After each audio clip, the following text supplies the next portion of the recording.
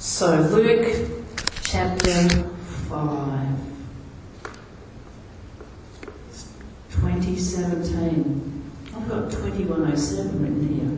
Oh no. Oh, it's a new year. Luke chapter 5.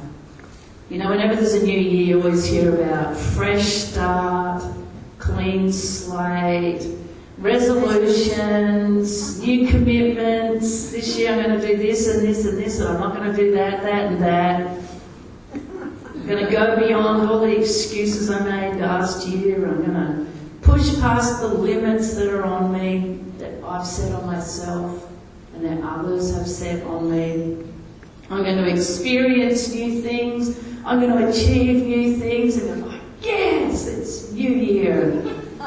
Next week, everyone's like, almost back to normal. No, we are going to experience new things. We are going to achieve greater things in this year, greater than we ever imagined. I just want to share a couple of things out of the life of Peter. Okay? If you wanted a title, I'd call it Beyond the Limits. Beyond the Limits.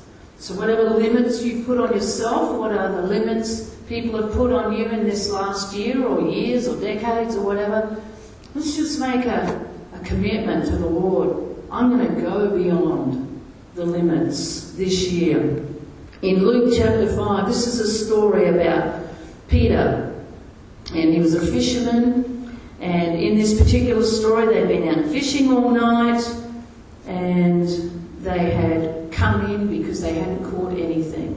They'd come back into shore, and there was two boats. Verse 2 says, Jesus saw two boats standing by the lake, but the fishermen had gone from them and were washing their nets. So their work is over, they're going home. They're going home disappointed. They're going home disappointed because they didn't make a catch that night. Verse 3, Jesus got into one of the boats, which was Simon's, Simon Peter, and asked him to put out a little from the land. He sat down and taught the multitudes from the boat. So this is just a normal kind of story, okay? There's a multitude of people and there's nowhere really where Jesus can have a vantage point to speak. And so he says, Peter, give me your boat. Simon Peter, just give me your boat. So he gets in the boat, they go out from the shore a little bit, and then he begins to speak to the people. Just a normal scene, okay?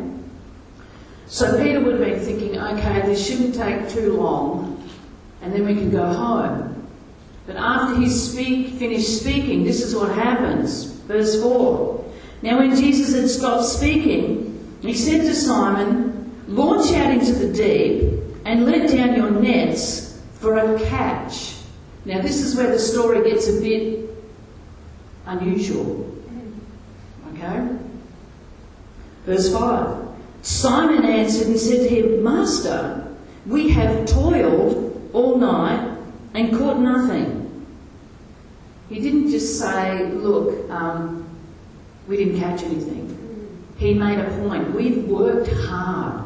We toiled. We worked hard all night, and we, the fishermen, caught nothing. But then he says, but nevertheless, at your word, I will let down the net. Because I respect you, Jesus. Because I will honour you. Because I will actually humour you. I will. Because he would have thought, you know what, we'll just go out there, nothing will happen, and we'll come back. So I'll just get home a bit later than usual. Alright? But because Jesus was asking, he said, I will do it. Verse 6. When they'd done this, they caught a great number of fish, and their net was breaking. So they signalled to their partners in the other boat to come and help them. So here they are, out in the deep. And so they're yelling to their friends, hey, guys, quick, come and help us. Our boat is beyond its limit. We've caught so many fish, we've got no room. We need you to come with your boat. They signalled to the partners to come and help them, and they came and filled both the boats, so they began to sink. So now you've got two boats that are so full of fish that they're starting to sink.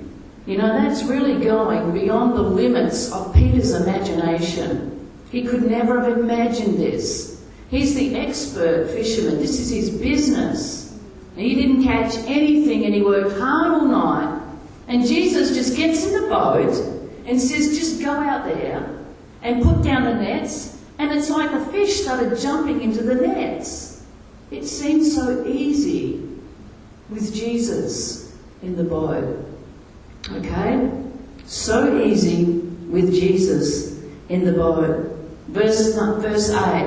When Simon Peter saw it, he fell down at Jesus' knees, saying, "Depart from me, for I am a sinful man, O Lord." What was his sin? What was Peter's sin? What was Simon Peter's sin?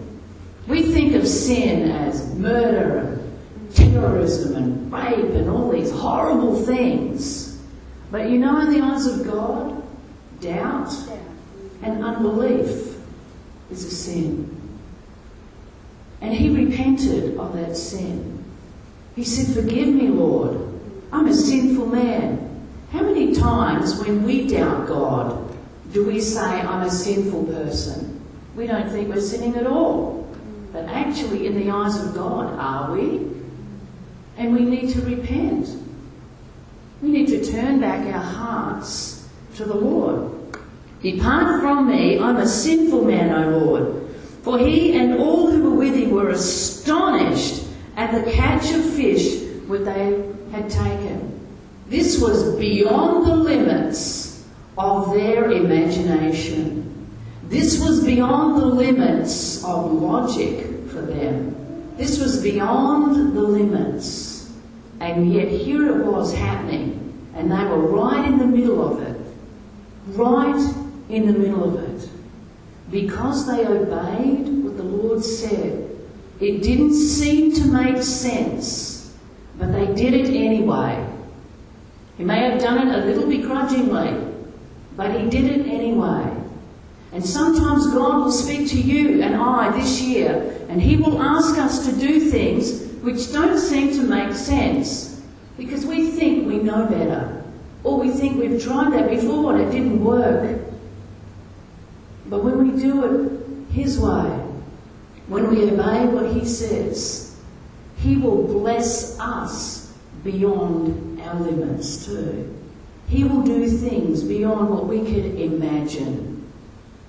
Isn't he awesome? And it was so simple and so easy to do. He wasn't asking Peter to do something he couldn't do. He didn't ask him to do something that was impossible. He asked him to do something that he did every day. Just went out in the boat. But he went out to a different place. He went out to the place that Jesus showed him to go. And sometimes in our workplace this year, or at our school or uni, wherever, God is going to direct us to people in situations that we've been in before that seem ordinary. But something extraordinary is going to happen. Something amazing is going to happen. You know, walking with the Lord is not a mysterious thing. It is, but it's not. Sometimes it's so natural that we don't even recognise that God is in it. It's so natural when God speaks to us that sometimes we think it's not him. Or sometimes we think, oh, it must be me. But it actually is the Lord speaking in a very natural way. When we follow him, amazing things will happen. And so, of course, verse 10, so also everyone was astonished. So was James and John, the sons of Zebedee, who were partners with Simon. So his business partners were all amazed. You know, here's Simon Peter and his business partners, and they're all experiencing this amazing miracle, this miraculous catch together, beyond the limits of their understanding. They all experienced it together. You know, when you experience something individually with God, it's wonderful. But when you experience something together, it's even better. Like what you were saying, Siraj, you experienced that individually, but we all experienced that with you, and it's just awesome. It makes me want to cry because it's just so wonderful to experience things with other believers. It just causes your faith to blossom when you see the goodness of God. So Jesus said to Simon, "Do not be afraid. From now on, you will catch men." You will catch men. What does that mean? That too is beyond the limits of his understanding. I'm a fisherman. I catch fish. That's what I do. But Jesus is saying from now on you will catch men. And what do? Verse 11. So when they had brought their boats to land, they forsook all and followed him. Not just Simon. Jesus said to Simon, "Do not be afraid. You will catch men." But by the time they got into the shore, it wasn't just Simon who forsook everything. He walked away from his business, probably a thriving business. He walked away from it. But not only him, all his business partners as well. This so impacted this group of men. His obedience. He went beyond the limits of his own understanding, went beyond the limits of what was logical, obeyed the Lord, and not only was he blessed, but all those who were with him were blessed. They all went and followed the Lord. He went from being a simple fisherman to being one of the leaders of the early church. He went from being a fisherman to being a teacher of the Word of God, to seeing miracles happen.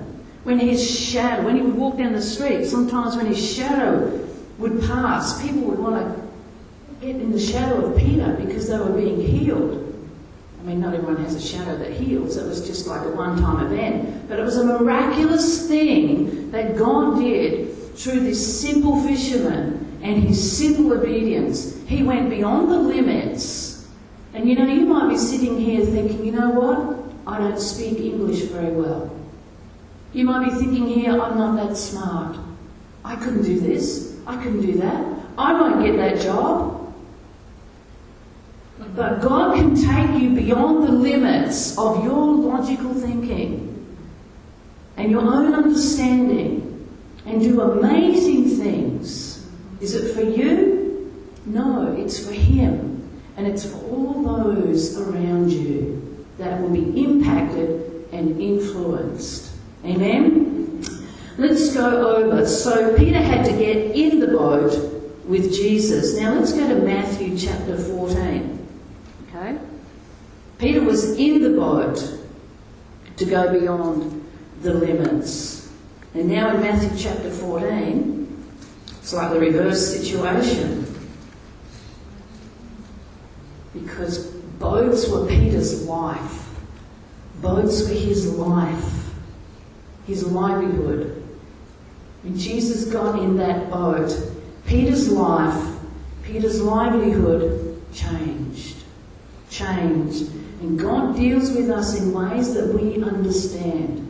If you're a businessman, he will communicate to you things in a business way. If you're a cook, he has ways. If you're an artist or a singer, if you're into hospitality, whatever you're into, you're an engineer, God will help you by communicating to you in ways that you understand. In ways that you understand. Okay, Matthew chapter 14. This is a story where Jesus has just done one of those great miracles of feeding multitudes of people. And then he's gone away, this is the feeding of the 5,000. Then he goes away to get some time out. He says, I'm just going to go and spend some time with my Father and pray. Verse 23. When Jesus sent the multitudes away, he went up on a mountain by himself to pray. And when evening had come, he was alone there. But the boat was now in the middle of the sea, tossed by the waves, for the wind was contrary. Now in the fourth watch of the night, Jesus went to them walking on the water. Walking on the water. How could he possibly do that? Because when he came out from being with the Father, he was so full of the presence of God that what he did defied the natural. He was so in the Spirit that he was able to walk on water. It was amazing, absolutely amazing. Verse 26. And when the disciples saw him walking on the sea, they were troubled, saying, "It's a ghost." And they cried out for fear. Why would they say it's a ghost? It's dark. How can they see him? How can they see him? It's a ghost. He was glowing in the dark, basically. You seen those glow sticks? Yeah. He was glowing in the dark. Why?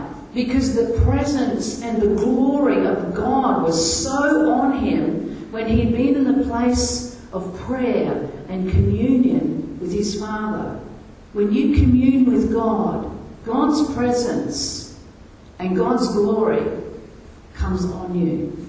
When we have communion at the end of the service, God's presence and God's glory comes upon us. We may not see each other glowing in the dark, but I'm telling you, when you are open and sensitive to these things, and you have faith for these things, it will happen. There's nothing impossible to those who believe. So here is Jesus walking on the water. Everyone's freaking, it's a ghost. Verse 27. But immediately Jesus spoke to them, saying, "Be of good cheer, it is I, do not be afraid."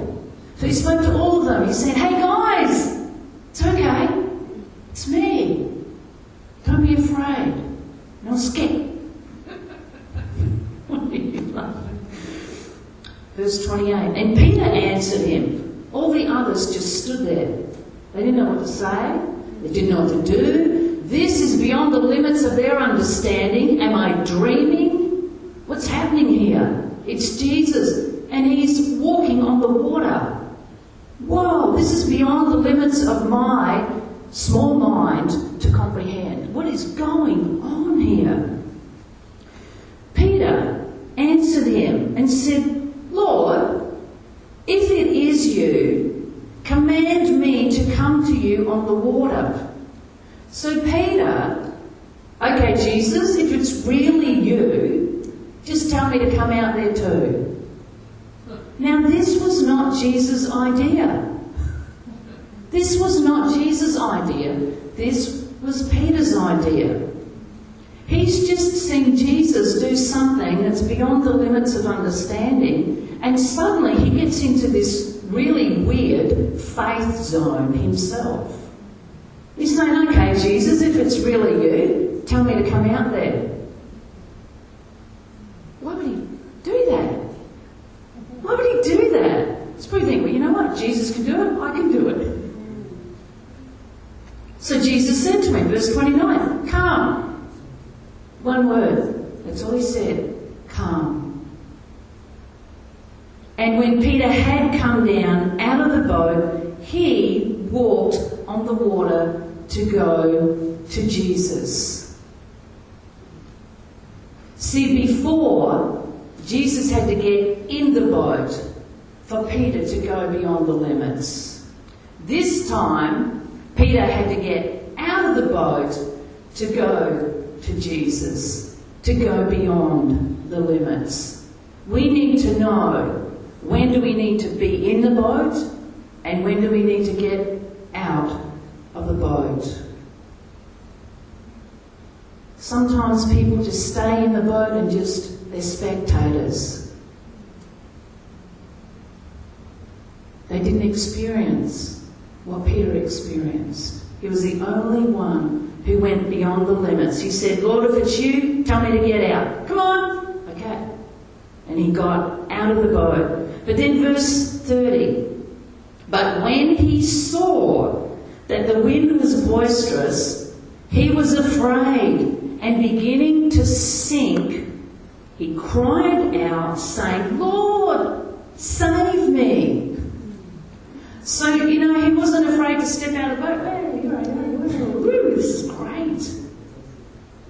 Then, when his logic kicked in and his limitations began to say, hey, you can't do this. You can't do this. Look, look, look. And sometimes we look at our situation, and sometimes we listen to things that people have said, and we begin to sink down. We were walking on water. We were doing great. And then we thought, hey, I can't do this. I'm not really qualified to do this. And then we begin to sink down. And things that people have said about us pull us down. Things that we see others do. Say, oh, maybe I shouldn't be doing this. Maybe I can't do this. We begin to sink.